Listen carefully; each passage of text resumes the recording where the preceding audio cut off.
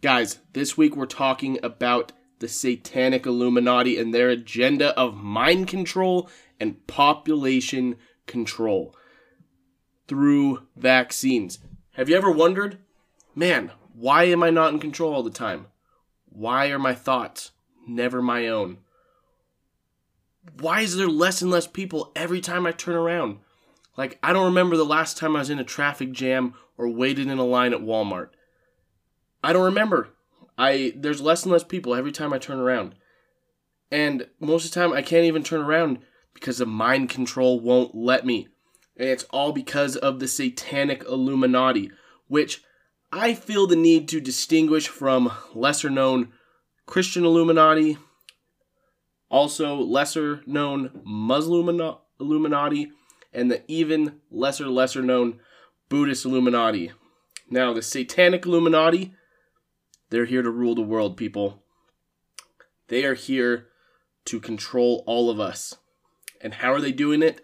Vaccines, mind control, population control, all by eradicating debilitating and terrible diseases. This Satanic Illuminati is going to take over the world through general health and well-being. People, we should be scared. And that's what we're going to be talking about today on Carpool Chemistry. How vaccines are not scary, and how if you have just a shred of common sense and a little bit of medical knowledge, vaccines make perfect sense. That's what we're going to be talking about today. I hope I didn't weird you out too much.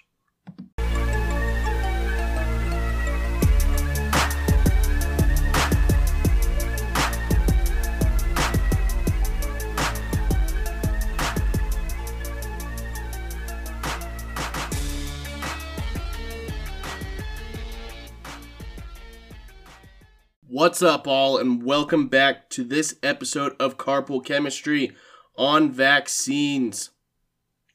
The wonderful invention that has literally saved millions upon millions of lives. Now, before we get into it, I want to issue a sincere apology. It's been quite a while since Keto Part 1, the last episode, and I am definitely to blame. So part of what happened was that I was trying to plan around a co-host is really hard. So this episode will probably be coming out before Keto 2, Keto Part 2. Keto Part 2 is almost done, but we have a little bit more to do, and we've been trying to do it in increments just with our spare time that we have, and so the scheduling is hard, and also, like, when we're both recording, we have our son Bridger, and it can get kind of difficult. So, yeah, I'm gonna be better. That's my New Year's resolution. Today's New Year's that I'm recording this. To be a lot better than I have been. I'm not gonna say I'm gonna be perfect, but I'm definitely gonna try to be better. I have orals coming up this year, so later in the year it might get a little bit hectic, and that's partly why I took a little bit of a break too, is that my research got kind of crazy and I needed to focus on that for a minute. So I'm going to be pumping these out as fast as I can.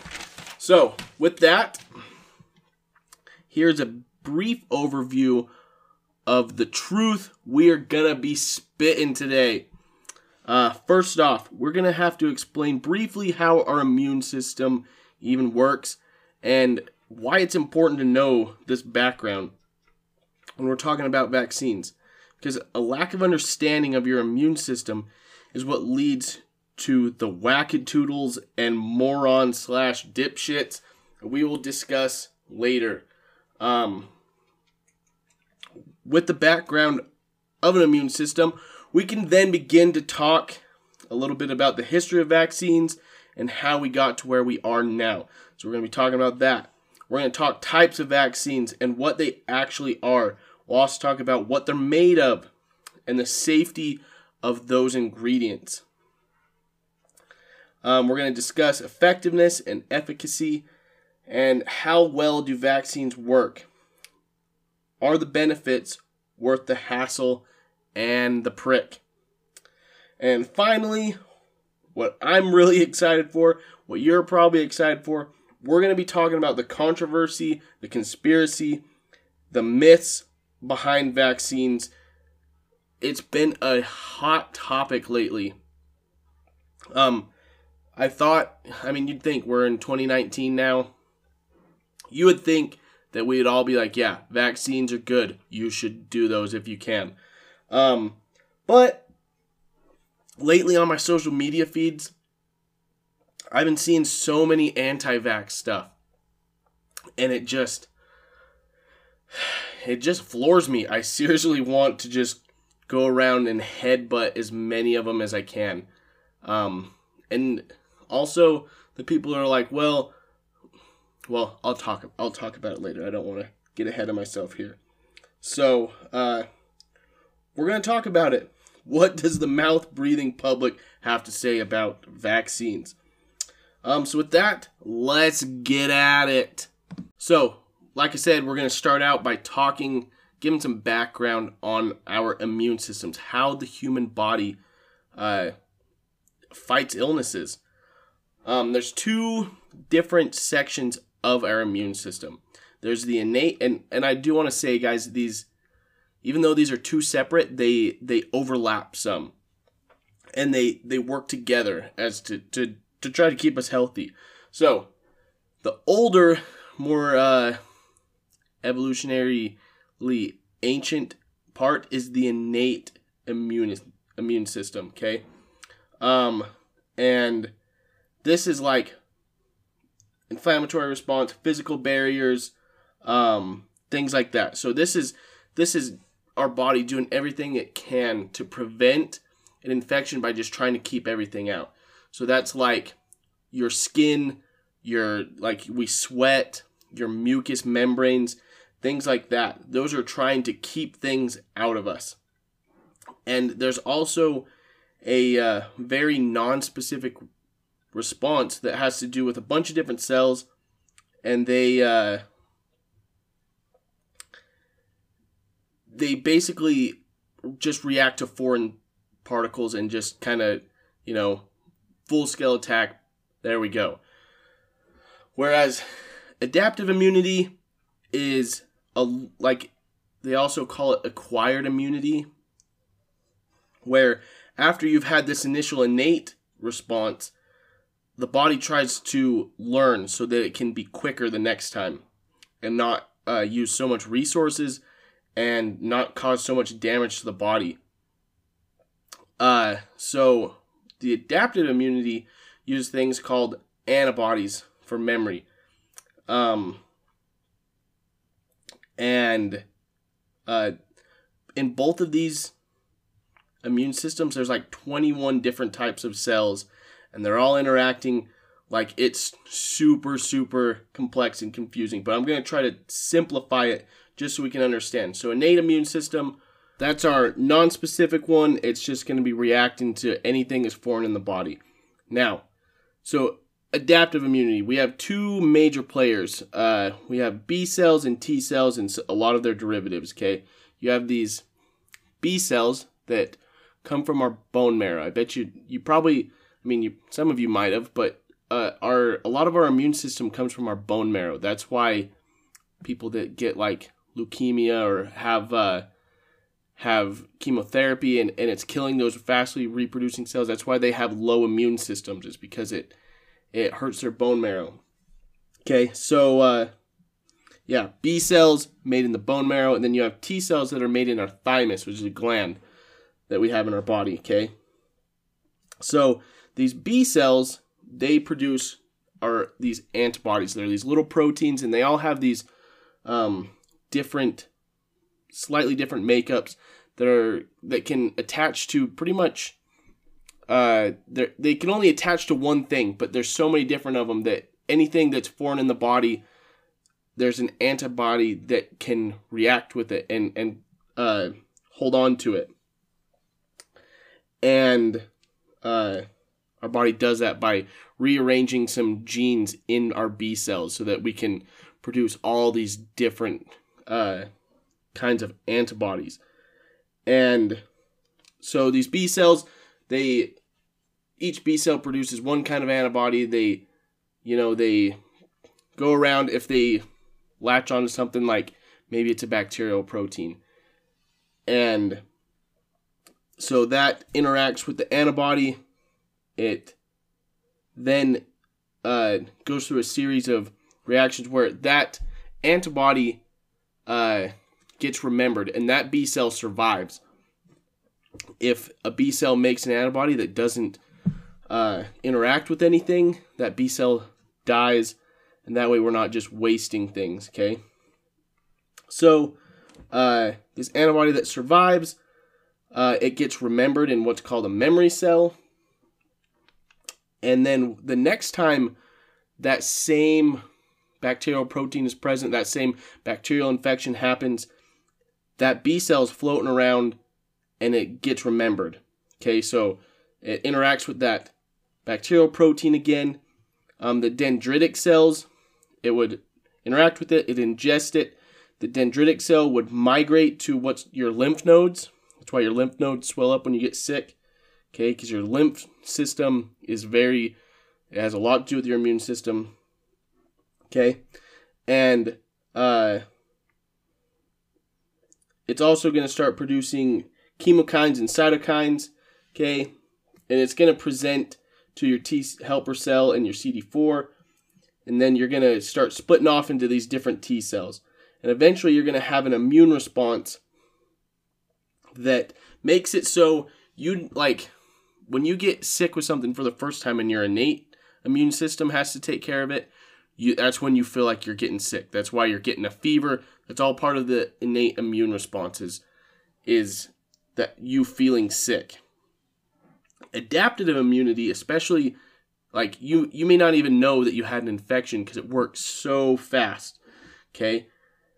And that all happens because a little piece of a protein or a toxin, your body remembered that with antibodies. So, very important when we're talking about vaccines. That's kind of how they work.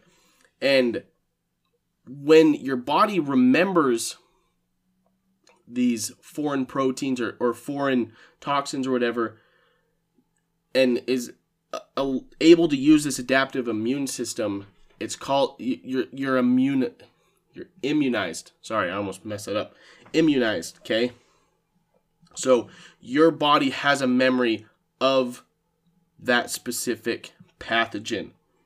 And that's, like I said, we're going to talk about vaccines and how that plays in. So now that we have a little bit of a background on our immune system, let's talk about how immune stuff used to happen. So before vaccines, people still got sick. They actually got sick a lot. That's the whole reason why people died all the time, and really, like, life expectancy for people wasn't very good until modern medicine and vaccines and antibiotics came around.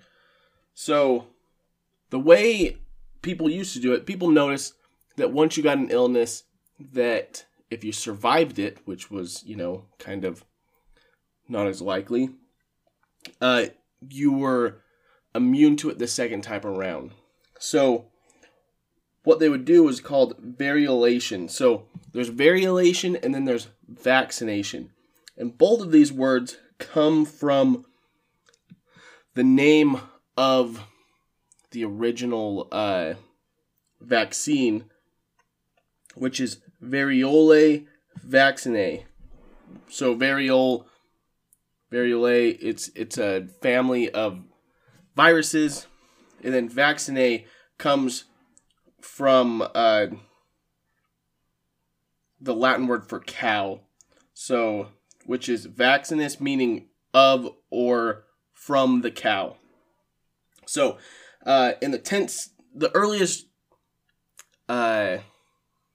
known or suspected variolation comes from China in the 10th century, where this is smallpox.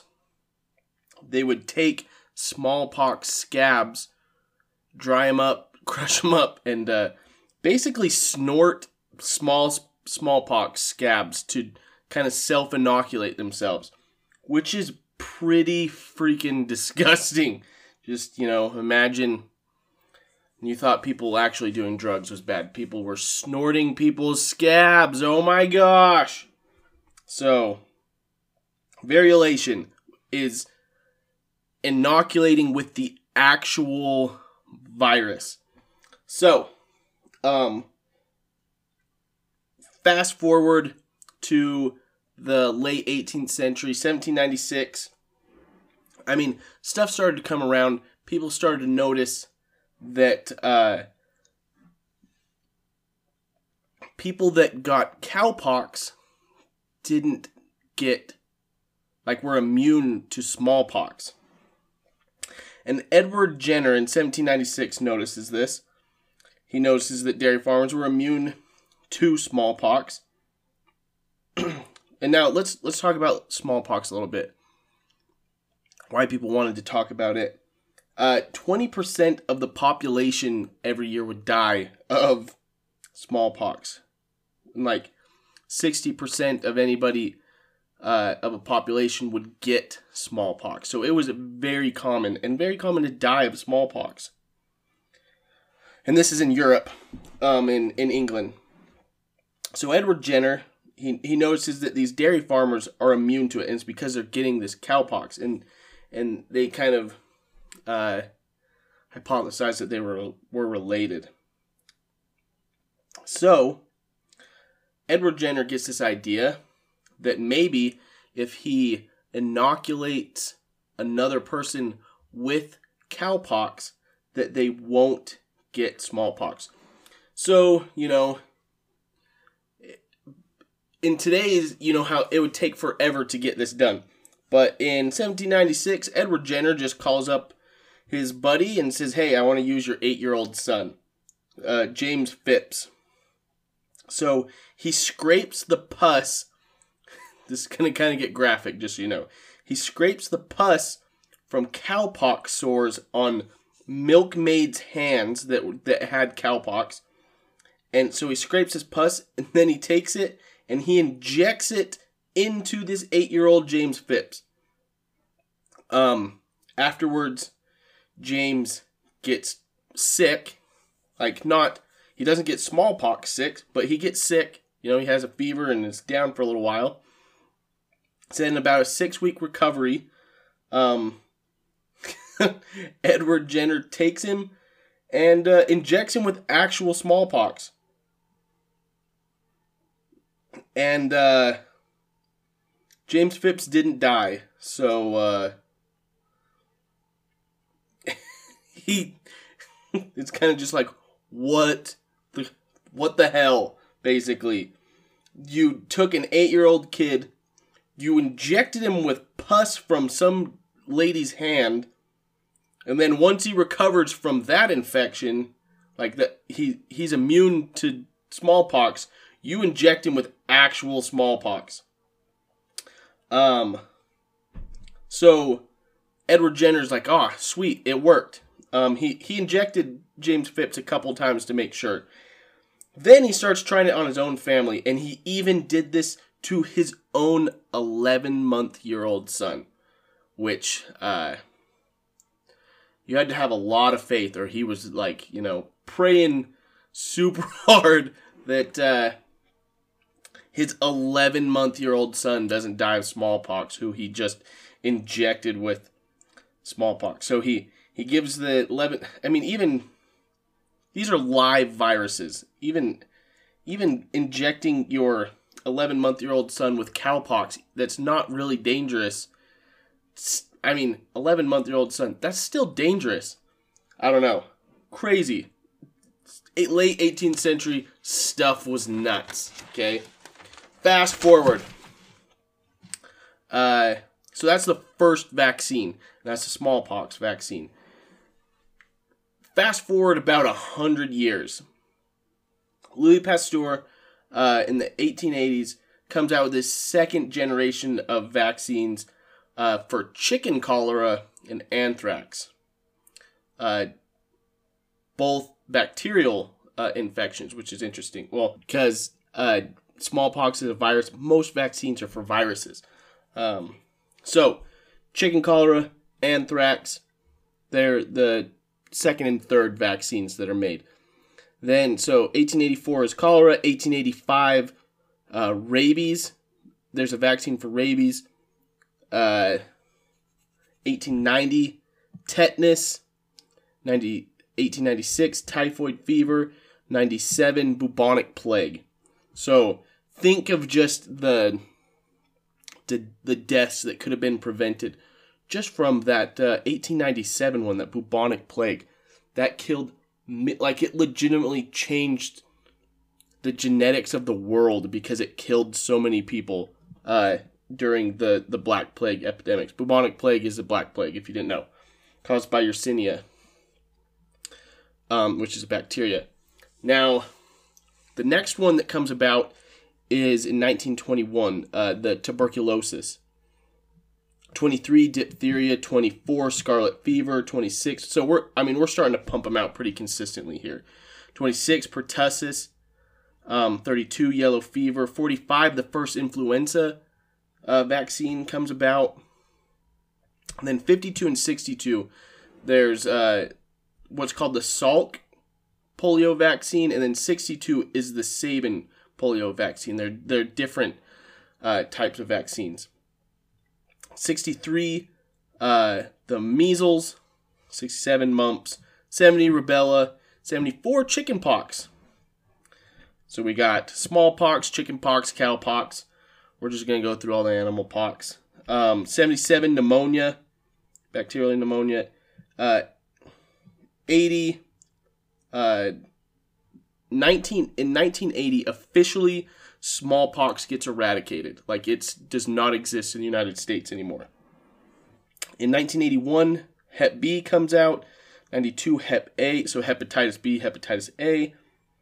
In 1998, Lyme disease and the rotavirus have vaccines. In 2006, human papillomavirus, which causes cancer, that one gets a vaccine. Then we get let's just jump forward to 2015. Malaria, Ebola, and dengue get their vaccines. So, and there's still some vaccines that we're still trying to create. I mean, obviously, it'd be nice if we had a vaccine for everything. So, herpes still needs it, gonorrhea, and then on this list there was HPV, but HPV now has a vaccine. So it wasn't the ones that still need it wasn't completely up to date. So that's kind of like where we're at now, where we're still trying to create vaccines. We've created vaccines for other animals, for livestock and things. I mean, if you have a dog, you've given your dog the parvo vaccine, which is like, I don't know a good analogy to parvo to a human disease, but all grown up I call it dog AIDS, because like they get in and they just die. But that could be considered a little insensitive to people that have AIDS. But it's a deadly disease in dogs, and that's the thing that we have vaccine for. So it's not helping just people; it's helping dogs, things like that. So now, that, like I said, that's a history of vaccines. Think of there's so many, probably billions of people that their lives have been saved because of these vaccines. And the thing is, people have been throwing fits about them for so long. So, since we already kind of went over the background, we'll kind of go over how vaccines work. Well, yes, let's go over types of vaccines.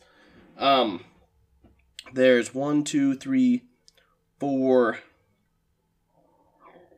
5. It's basically 6 different types I'm going to go over. So the first type of vaccine is called an inactivated vaccine. So this inactivated means that it has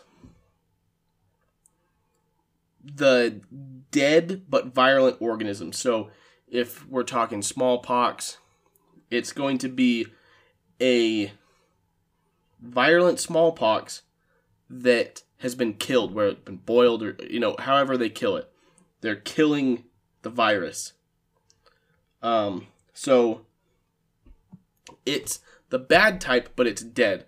Things that they do inactivated, like vaccines that you get that are inactivated types, are polio, Hep A, rabies, and some of the influenza strains. Sorry. So all of those are virus. Now, if you listen to the antibiotic resistance episode, you'll know why those are all viruses. Because we know now that if we were to kill a bacteria, another bacteria could pick up their virulent plasmid or whatever, their DNA, and use that and then become virulent. So using inactivated bacteria, like dead bacteria, doesn't necessarily work. It doesn't work because of that, because it's called horizontal gene transfer, and they can transform, meaning they can take in foreign DNA and use it themselves. So inactivated, just viruses, okay, but it works really well in viruses. The next type is called live attenuated. And these are basically dud organisms. So they're an organism that's either not virulent, or it's made so that it's missing a component of its genome, or it's missing its virulence plasmid or parts of it. So that, like I said, this is a dud organism. So it's not going to be pathogenic. It's not going to be able to cause an infection. And this is the same with viruses as well, where they'll take out chunks of it, or they'll make it so that it's not producing the right type of coating, so that it's not virulent. And the vaccines that use this type are the vaccines for yellow fever, measles, mumps, and rubella, typhoid. I'm pretty sure that's, well, the diphtheria is not in there, so it's not your DTaP. But and this type isn't used on immunocompromised individuals, because there's very small cases, but every once in a while there is a possibility that a bacteria or a virus could mutate and then become pathogenic. And like, you're given so small of amounts that it wouldn't affect a normal person, but somebody that's immunocompromised, it could cause an infection or things like that. So it's not given to immunocompromised. The next type is called toxoid. And these are inactive toxic compounds produced by the organism. So lots of organisms, part of how they become pathogenic is they produce toxins that kill either host cells or whatever, and it allows them to, like, they use those materials that are from the dead cells, or the cells basically reprogram themselves to only serve the purpose of the pathogen. So these take those compounds that these organisms produce and they inactivate them, and then they are in the vaccine. So vaccines that are toxoid are tetanus, diphtheria, and this is actually how they vaccinate dogs against rattlesnake bites. They'll put some of inactivated rattlesnake venom in, and allows them to be vaccinated against rattlesnake bites. Kind of interesting. So yeah, and I guess I'll go over the next one, and then the next two, and then we'll come back and we'll kind of talk about it. So the next one's called a protein subunit vaccine. This is a part of a protein that a pathogen uses. Most of the time, it's going to be a surface protein because that's the one that your body's going to recognize when it comes into your body the next time. Ones like this are going to be HPV, Hep B, and the flu. So, once again, that's a protein subunit. So it's just taking part of a protein or a protein and allowing your body to see that instead of having to have the whole organism or the virus or whatever. So you can see that we've tried to make it so like we're trying to capitalize on the adaptive immune system, where the adaptive immune system uses antibodies to basically recognize these small things like these toxins or these subunits. So by putting these in the vaccines, our body can make an antibody specific to those, so when it sees it later, it can kill them. The last one of the types of like main vaccines, it's called a conjugate vaccine, where these are sugar protein mixes, so glycoprotein or glycoprotein, and these are signaling molecules that bacteria and things use to basically to recognize each other and to recognize things. So this is something that your body would be able to recognize very easy because it's sticking out of the bacteria or whatever. And then the last two types, they're not necessarily types, but they're kind of words to help you understand what maybe your doctor's talking about when they talk about vaccines. There's valence of vaccines. So if you've heard monovalent or bivalent, trivalent, that means that's talking about how many strains are in it. So like I think the flu vaccine that you get every year is a quadvalent. I'm pretty sure it's a quadvalent vaccine. So that means it has 4 different strains of the flu in it, just so you can cover as many bases as you can. And then there's heterotypic, which means that you're using, like, this is cowpox.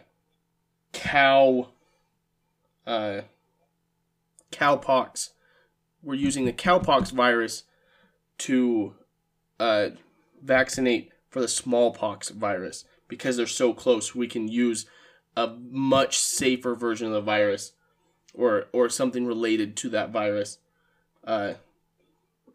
to vaccinate for a more deadly type.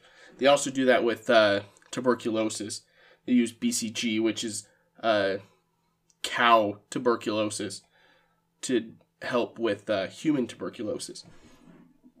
So those are the types of vaccines. What I'm going to talk about next is what are called excipients, or basically the ingredients that are in these vaccines.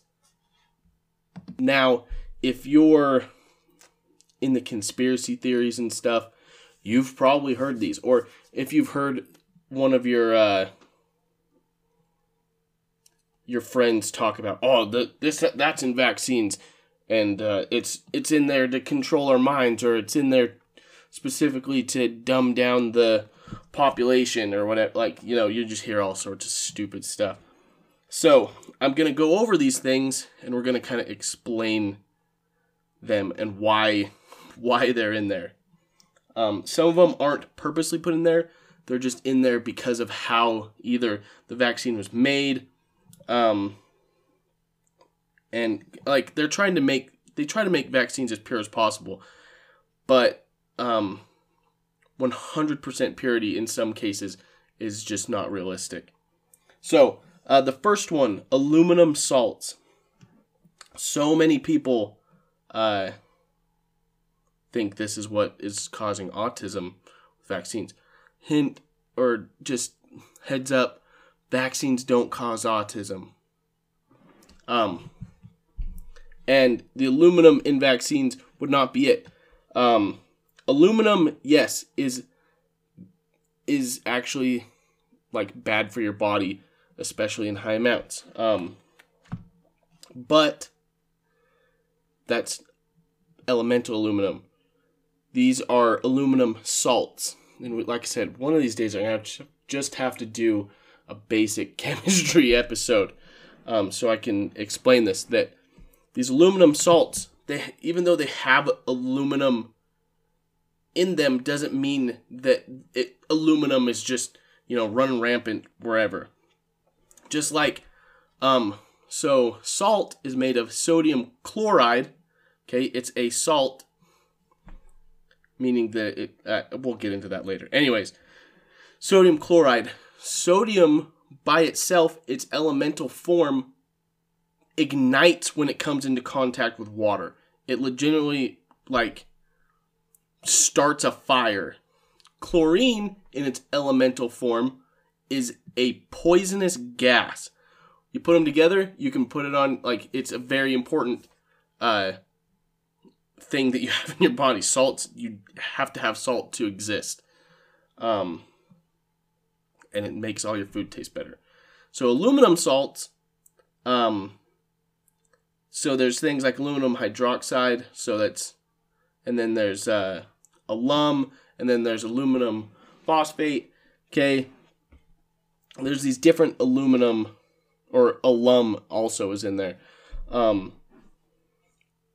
What they do is they're called an adjuvant, which means it allows for a smaller dose of the actual pathogen or whatever you're having in your vaccine, because these mix with the pathogen and they cause an immune response and allow they kind of present whatever's in the vaccine to the body and allow for the body to have a better response to it. So like I said, they can have a smaller dose of the actual pathogen. So that's what these aluminum salts are for. They're extremely small doses. I mean, it's a vaccine, it's tiny. And they specifically use aluminum salts that do not cause adverse effects in the body. So yeah, there's no need to fear there. You're not gonna die, and you're more than likely you're not gonna have any adverse effects at all. The second one that people freak out about is antibiotics, because you wouldn't want actual things growing in your you wouldn't want bacteria growing in your vaccine. That'd probably be a bad thing and probably get more people sick. So they put antibiotics in it. It helps out so you don't have stuff growing in it. There's sometimes egg proteins. For the influenza and yellow fever, they grow these viruses in eggs, like in chicken eggs. So that's how they produce a lot of it. And so sometimes some egg proteins make it into the vaccine. It's not a big deal. Yeah, it's harmless. So another one that's in there is that you'll see is formaldehyde, and it's once again very small doses. Your body actually produces formaldehyde in certain chemical reactions. This is not a large dose. Formaldehyde can be bad for your body in high doses. In this dose, it's not harming anything. And what it does is it's helping to inactivate some of the toxins in toxoids, and it's also an antiseptic. So it keeps everything, clean, so you're not getting infection from other things. Other things in there, there's monosodium glutamate, MSG. You hear about that when you talk about Asian food. Little side note, MSG is in Asian food to it makes it taste better. It activates certain parts of your taste buds that taste meat. So MSG makes it taste better. It's called umami. Anyways, moving on. MSG is in vaccines as a stabilizer. It helps the vaccine when it's exposed to different light, heat, like different temperatures. It helps the vaccine stay stable so that it's the same vaccine, like it's what's intended to be there. It's harmless. Like I said, you're legitimately eating it half the time. Actually, you're probably eating it all the time because MSG is in a ton of stuff. It's in a ton of natural foods. It's fine. Also, I forgot to mention with formaldehyde, almost all of the formaldehyde is removed from vaccines when they're preparing it. It's just in there, like they have to put it that it could be in there, but it's most likely not. And if it is, it's very, very trace amounts. Let's see. 2-phenyloxyethanol, also a stabilizer. It's very safe, but there's in some cases people can be allergic to it. So I'm sure they probably use that as least often as possible. Okay, the final one, the big one, the one that everyone throws a fit about, thimerosal. This is an organic molecule that contains mercury in it, and they used to use it a lot more. They couldn't find, like, there was no indication that it was bad, but I will say this now. It's not in vaccines anymore. They don't use it. There's only one vaccine it's used in. It's used in the multi-dose flu shot, which hardly anyone is getting. So it's not like they're giving it to babies or anything. And we're going to talk about this in a second, but why people were freaking out about it is that it's mercury. And what happens is thimerosal gets broken down in your body into ethyl mercury. And originally it was thought that ethyl mercury, so this is mercury with a little carbon chain on it, that it acts the same as methyl mercury. And methyl mercury, it mimics cysteine, which is an amino acid in your body, and so it gets taken all over your body, and this is methyl mercury, remember, gets taken all over your body, and it can really mess stuff up, and it can bioaccumulate in your body. And for a long time, people thought that ethyl mercury acted like methyl mercury, which I don't know why. Like I said, we'll talk about it in a minute. It doesn't. Ethyl mercury, so much safer than methyl mercury. Ethyl mercury is safer than methyl mercury. Ethyl mercury is what thimerosal gets broken down into. Anyways, now let's talk about this. In one of these shots, there's less than a microgram of, you're going to get less than a microgram of mercury. Now, a gram is about the weight of a poker chip. So take a poker chip, divide that by 1,000. And take that 1,000th of a poker chip and divide that by 1,000. And that's how much mercury would be in one of these multi-dose flu shots. So tiny amount. You're going to get more mercury eating a can of tuna, which people do all the time. I do it all the time. You're going to get more, and the mercury that you get from a tuna can is going to be methyl mercury, versus this is ethyl mercury, much safer in a vaccine. So now this was kind of used as it was an antibacterial. It helped keep the vaccine from growing stuff in it again. Now, also, I love this one too. This is what thimerosal is still used in. IG prep, so immunoglobulin preps. It's used in tattoo inks. It's used in all sorts of other things, but people are only freaking out about vaccines. So if you're an anti-vaxxer and you have a tattoo, you're an idiot. Because, well, and if you're an anti-vaxxer for the mercury thing in general, I mean, in general, if you're an anti-vaxxer, you're an idiot. Sorry, but you are. So let's take a little step back and let's look at the difference between methylmercury, ethylmercury. Okay. So the difference between ethylmercury and methylmercury, once again, ethylmercury in thimerosal, the one that's in vaccine, in one of the vaccines, I should say. I'm gonna perpetuate just nonsense. Versus methylmercury, what you're going to be getting from the environment. So methylmercury is what you're going to be getting if you eat any kind of fish, shrimp, bottom feeder, things like that. Any type of seafood is going to have mercury in it. Mercury you're going to get from pollution. You're going to get it from volcanoes, things like any. You're going to breathe that crap in, basically.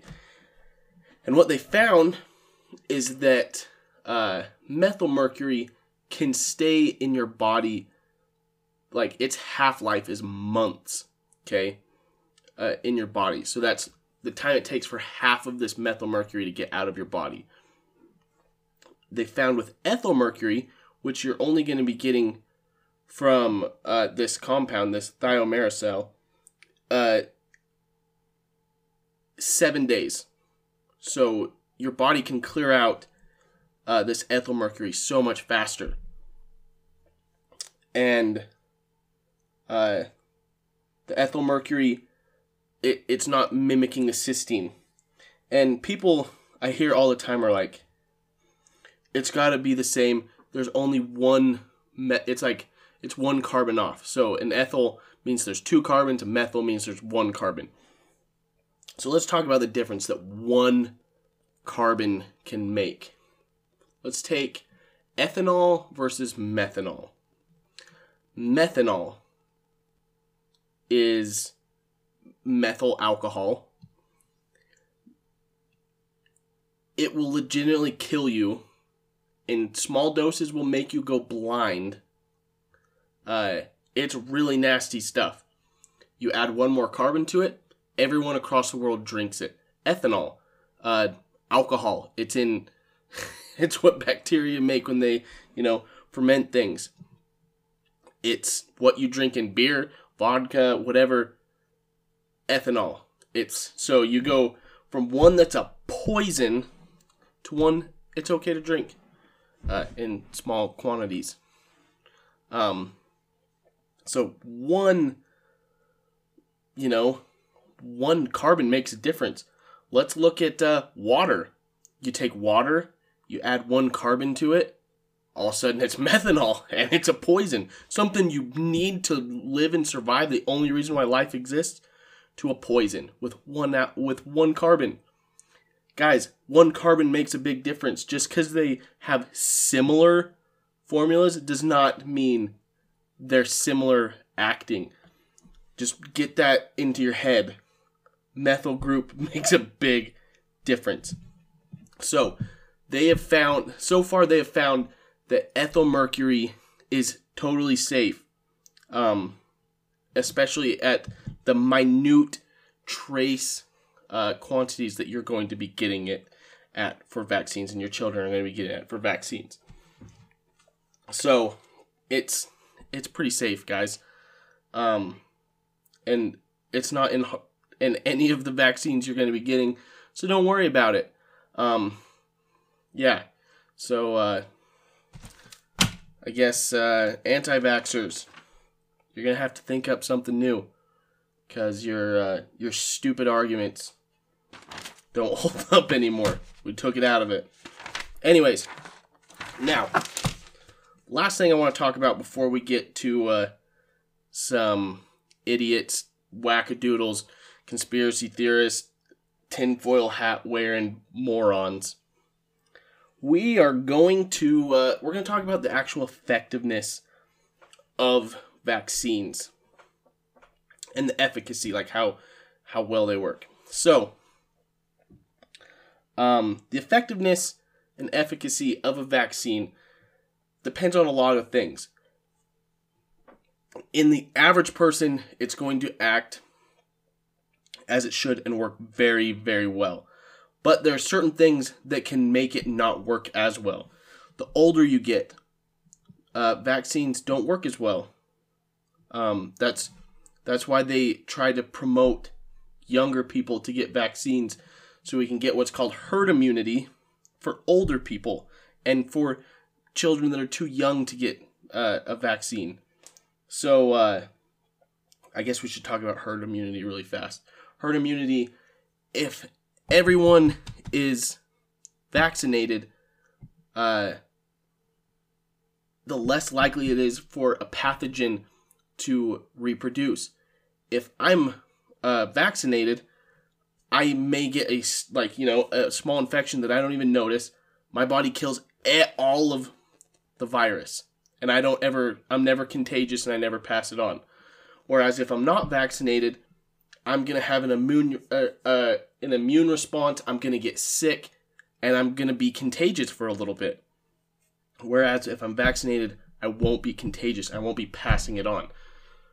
So that way, other people don't have to get sick if I'm vaccinated. I'm not passing it on.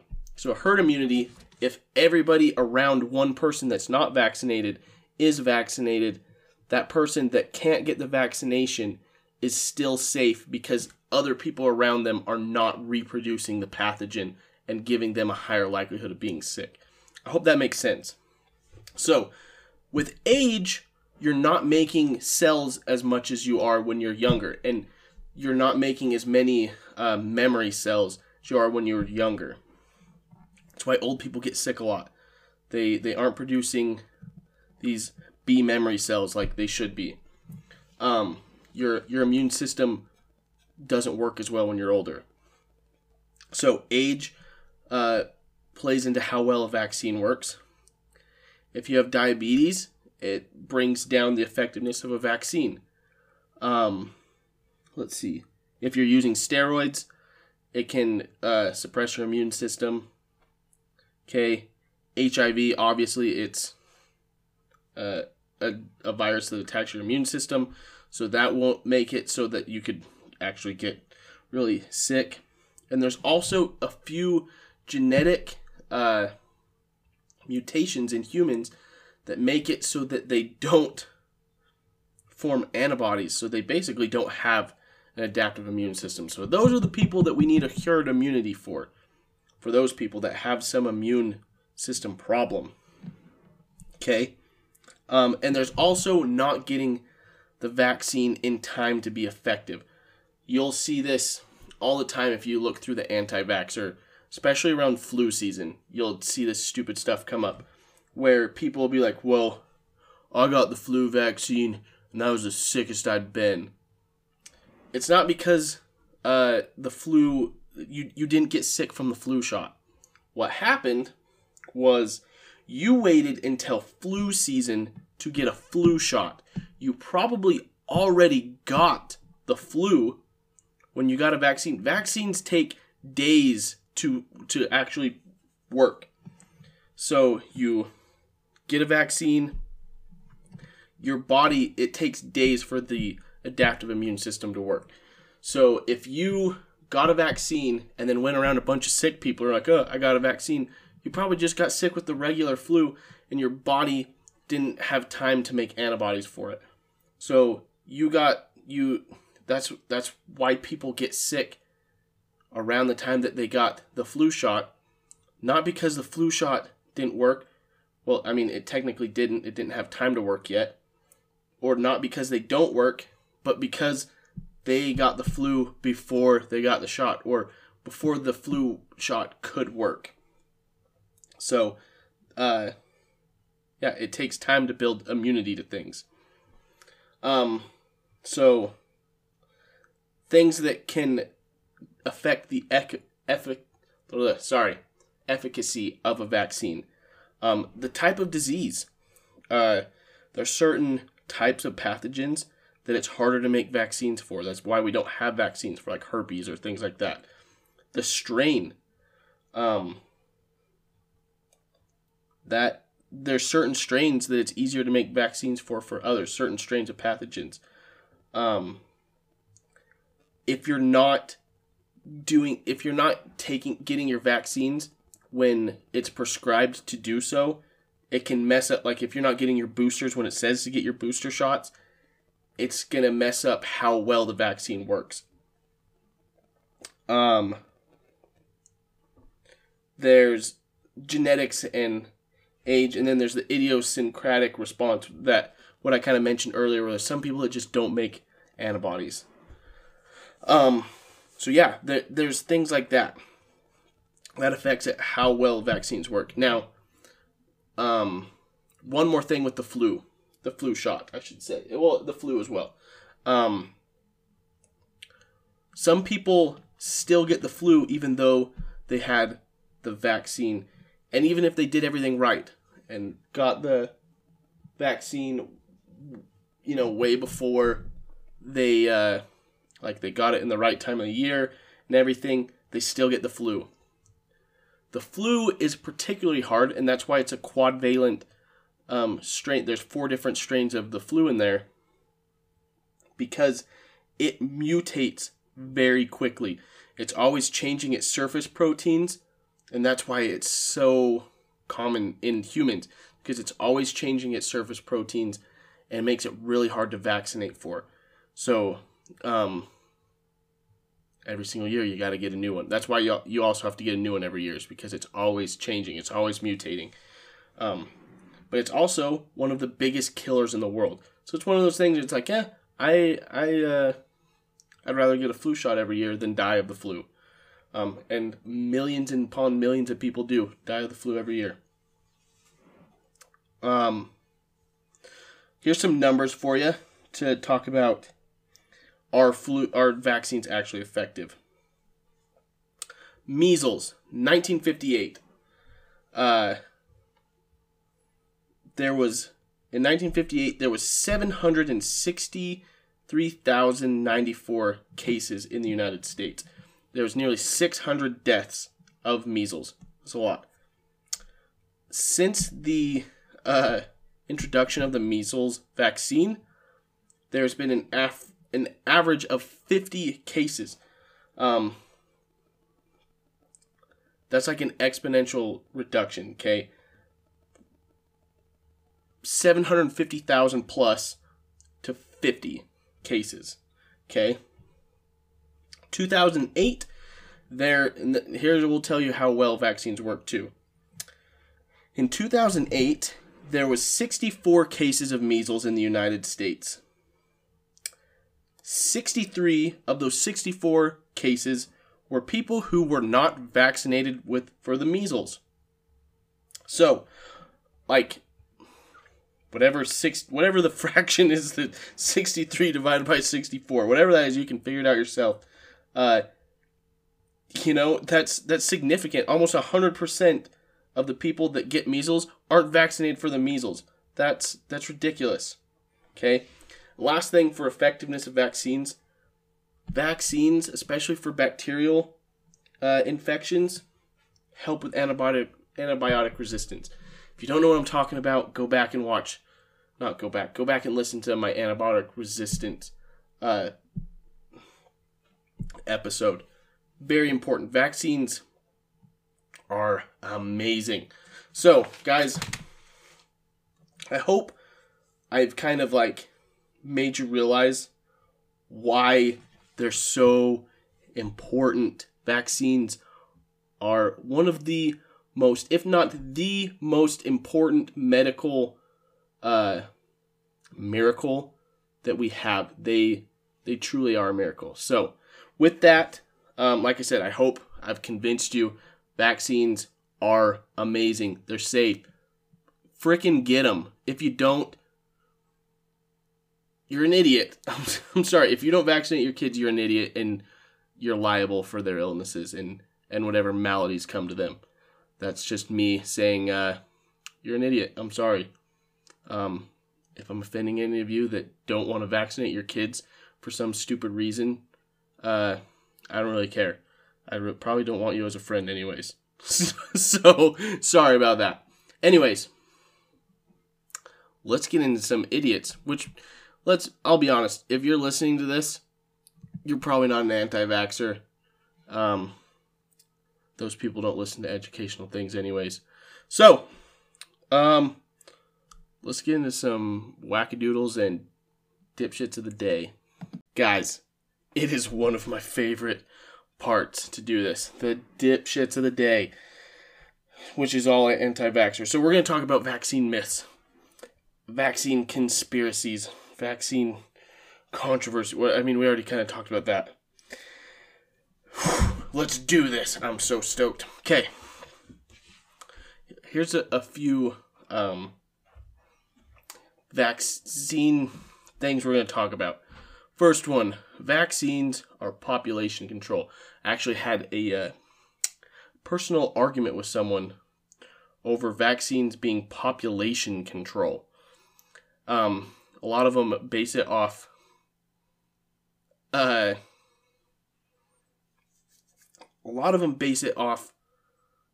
one speech that Bill Gates gave, where he talked about how we could work with climate change, and he talked about vaccines being part of how we can help with climate change, and lots of people interpret it as vaccines are causing people to be sterile or causing people to die or whatever. When all actuality, doing some more research on it, what Bill Gates is talking about, it's found that when people are vaccinated, they live longer and they don't have as many children.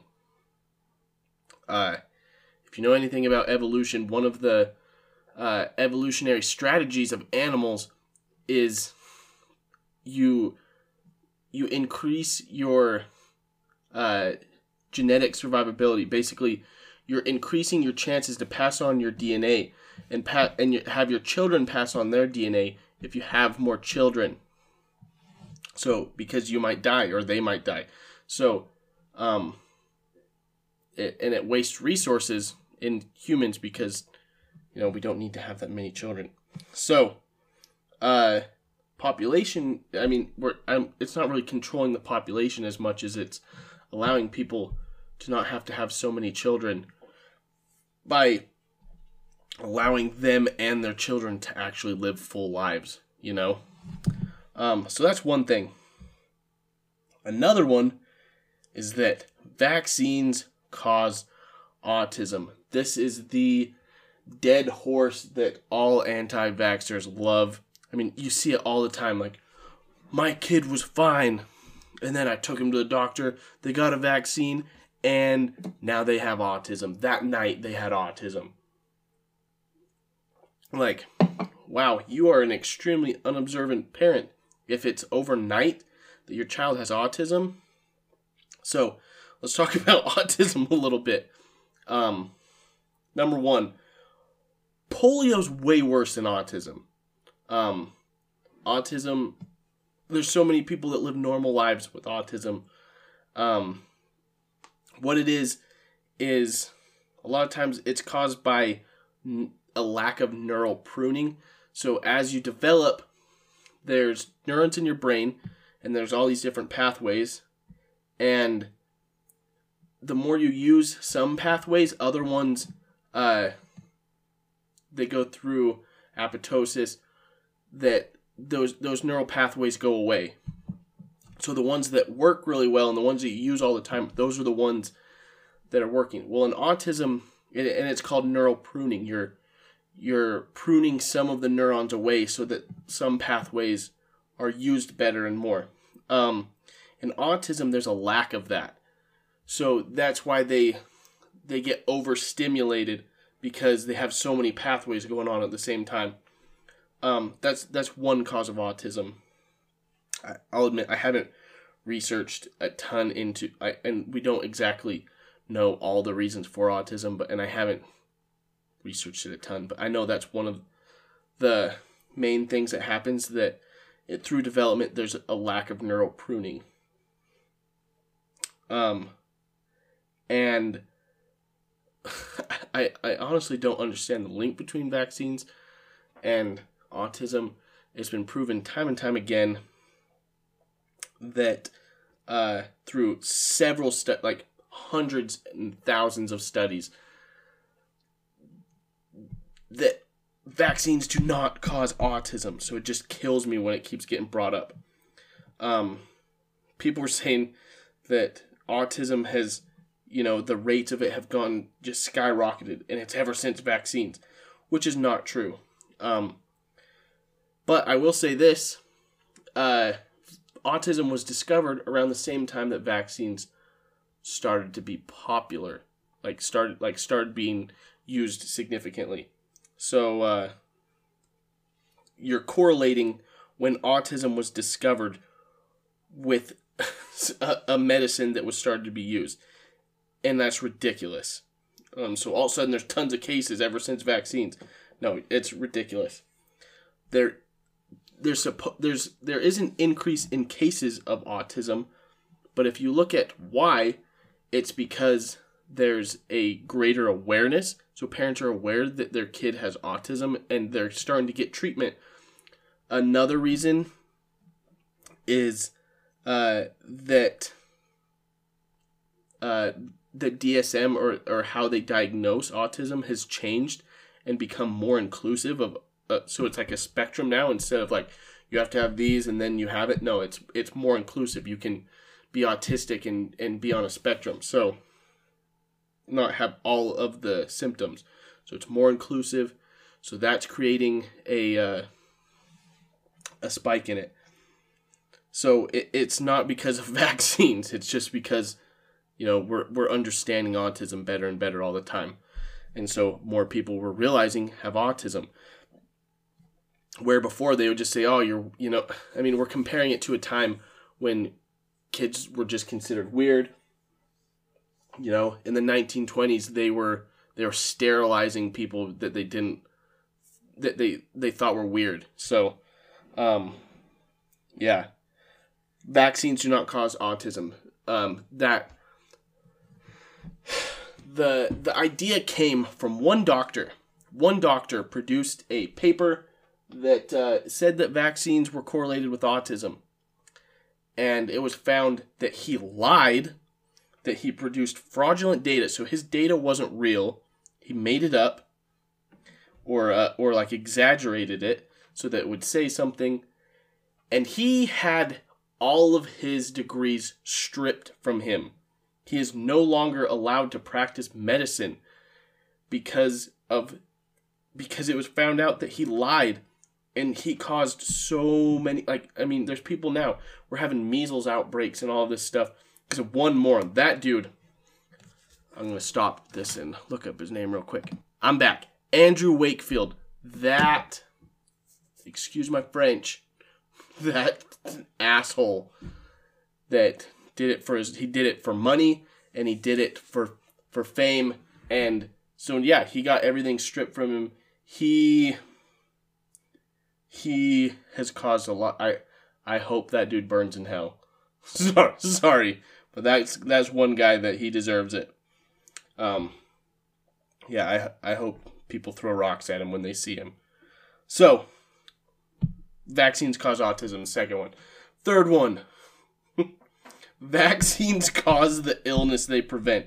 I've kind of talked about this a little bit with the whole flu. Some people were saying that the vaccines cause hepatitis and no. That's how we just talked about how these vaccines some of them don't even use any of the pathogen at all. They just have chunks of one protein that bacteria or whatever produces. So how could that cause the illness that it's supposed to prevent? You moron. People that say that. No, they don't. And that's what kills you when people say they got the flu from the flu shot. No, you didn't. It's not alive in there, so you couldn't have got it. You either got a different strain or you had it before you got the shot. So don't give me that crap. I'm going to get mad. I do. I get mad when I talk about this subject. There's just too many stupid people out there. Kills me. Okay. another one that I saw, and this is, a lot of these are just from comments I saw on Facebook or on different articles I was researching. Vaccines cause our immune systems to go to sleep. So this lady was saying that the current generation is the most sickly generation there's ever been, and it's because of vaccines causing kids' immune systems to go to sleep. What? No. It strengthens your immune system. If anything, it's allowing, especially as a young child and an infant, it's allowing your immune system to practice doing its job and creating, antibodies and memories to things that it's not, so it can be prepared later to do it with a real pathogen. It's strengthening your immune system. It's getting to practice before it does the real thing. It's not causing your immune system to go to sleep. That lady was an idiot. What is causing kids to be sickly is the fact that kids don't play outside anymore. Recess is limited nowadays. Like schools are screwing up. They won't let kids go outside and play. However, parents aren't letting their kids get dirty, where they, again, their immune systems can practice. Okay, you gotta let your kids get dirty. You gotta let them eat dirt sometimes, or whatever. So, and the overuse of antibiotics, overuse of hand sanitizer, things like that. Those things are all good, but they can be overused, and that's what's causing the current generation, if it is, I don't know if it is or not, to be sickly. So, yeah. And that was also brought up in this next one. So, also, I will say this. Google is doing an excellent job at hiding stupid people's videos and websites and things.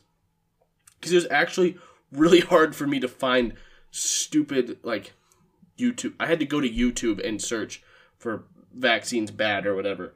And I found this video that the title was The Scary Truth, in all caps, about vaccines, Satanic Illuminati Vaccines Agenda Exposed. So, now the introduction makes sense. So, you know it's just going to be idiot gold when there's Satanic Illuminati in there. Or if anything ever says Agenda Exposed, you know it's idiot gold. So,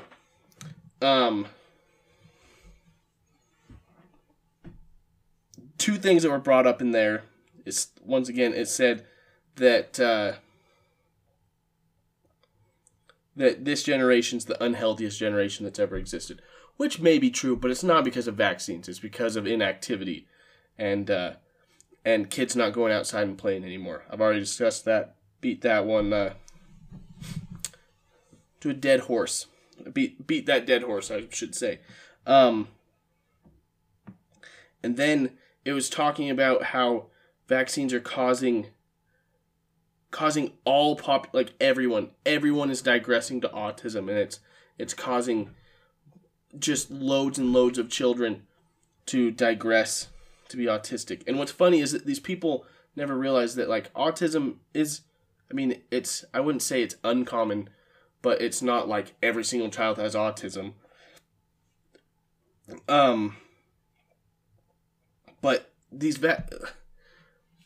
also what you have to understand about autism is that it's not, you don't see it in infants. Okay, it's something that you see as the child develops because of that neural pruning. Those neurons aren't going away.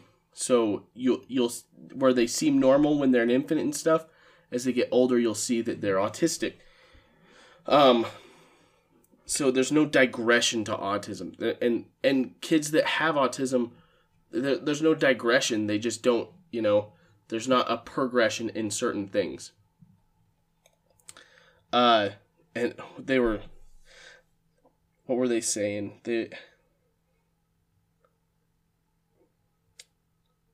I lost it. Sorry, my notes are kind of hard to read. I was riding on a train when I was trying to take these notes. But they were saying that autism is 1 in 4, which it is not.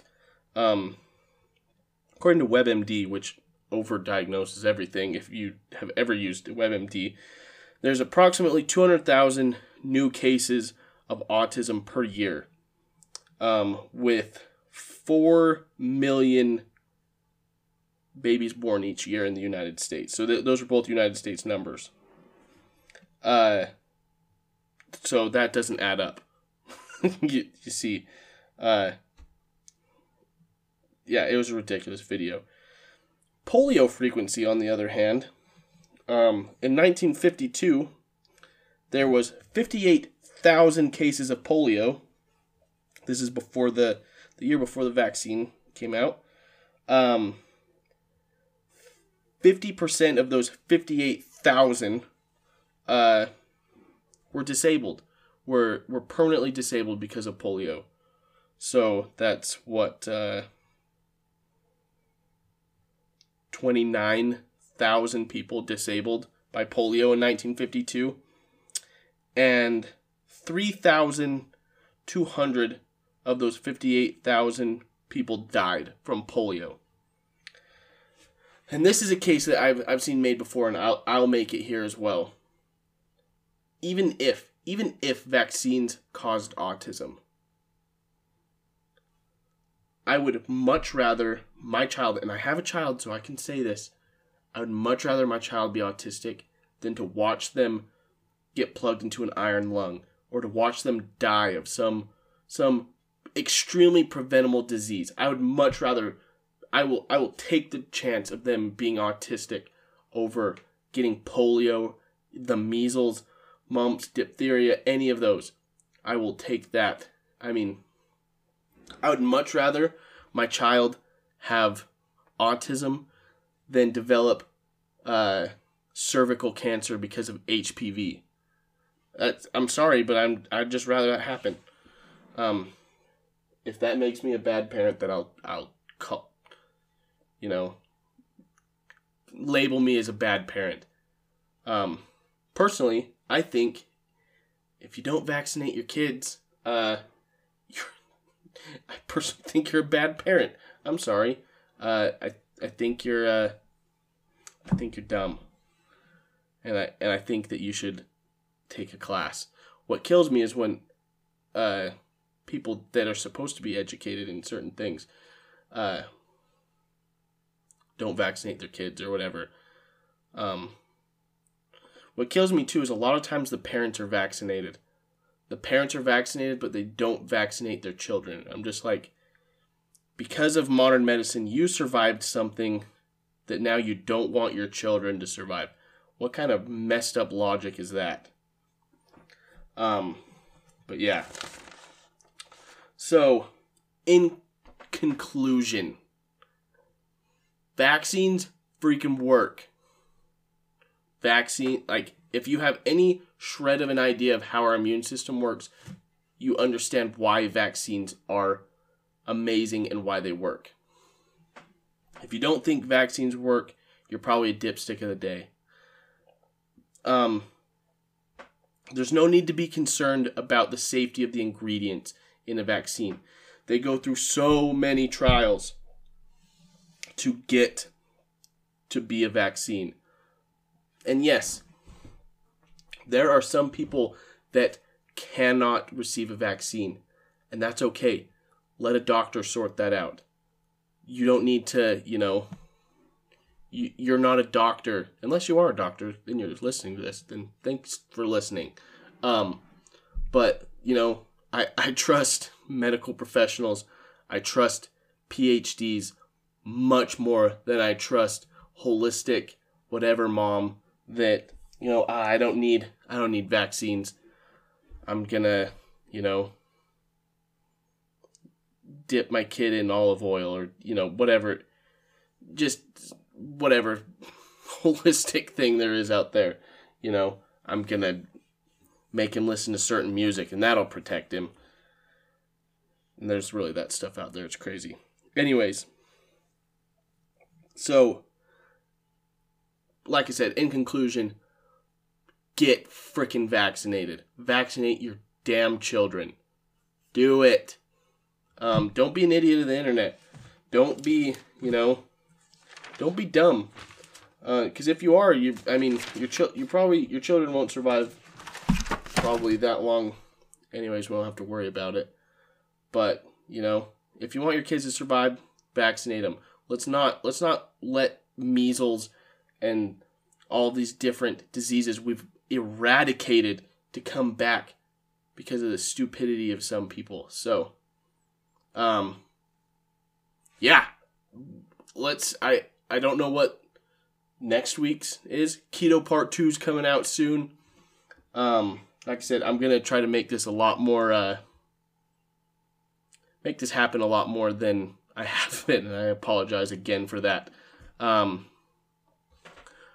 Another note, I hope this sounds good. I got another new mic, so I borrowed that one mic from the Vata crew, and I got a new one for Christmas, so I hope it sounds good.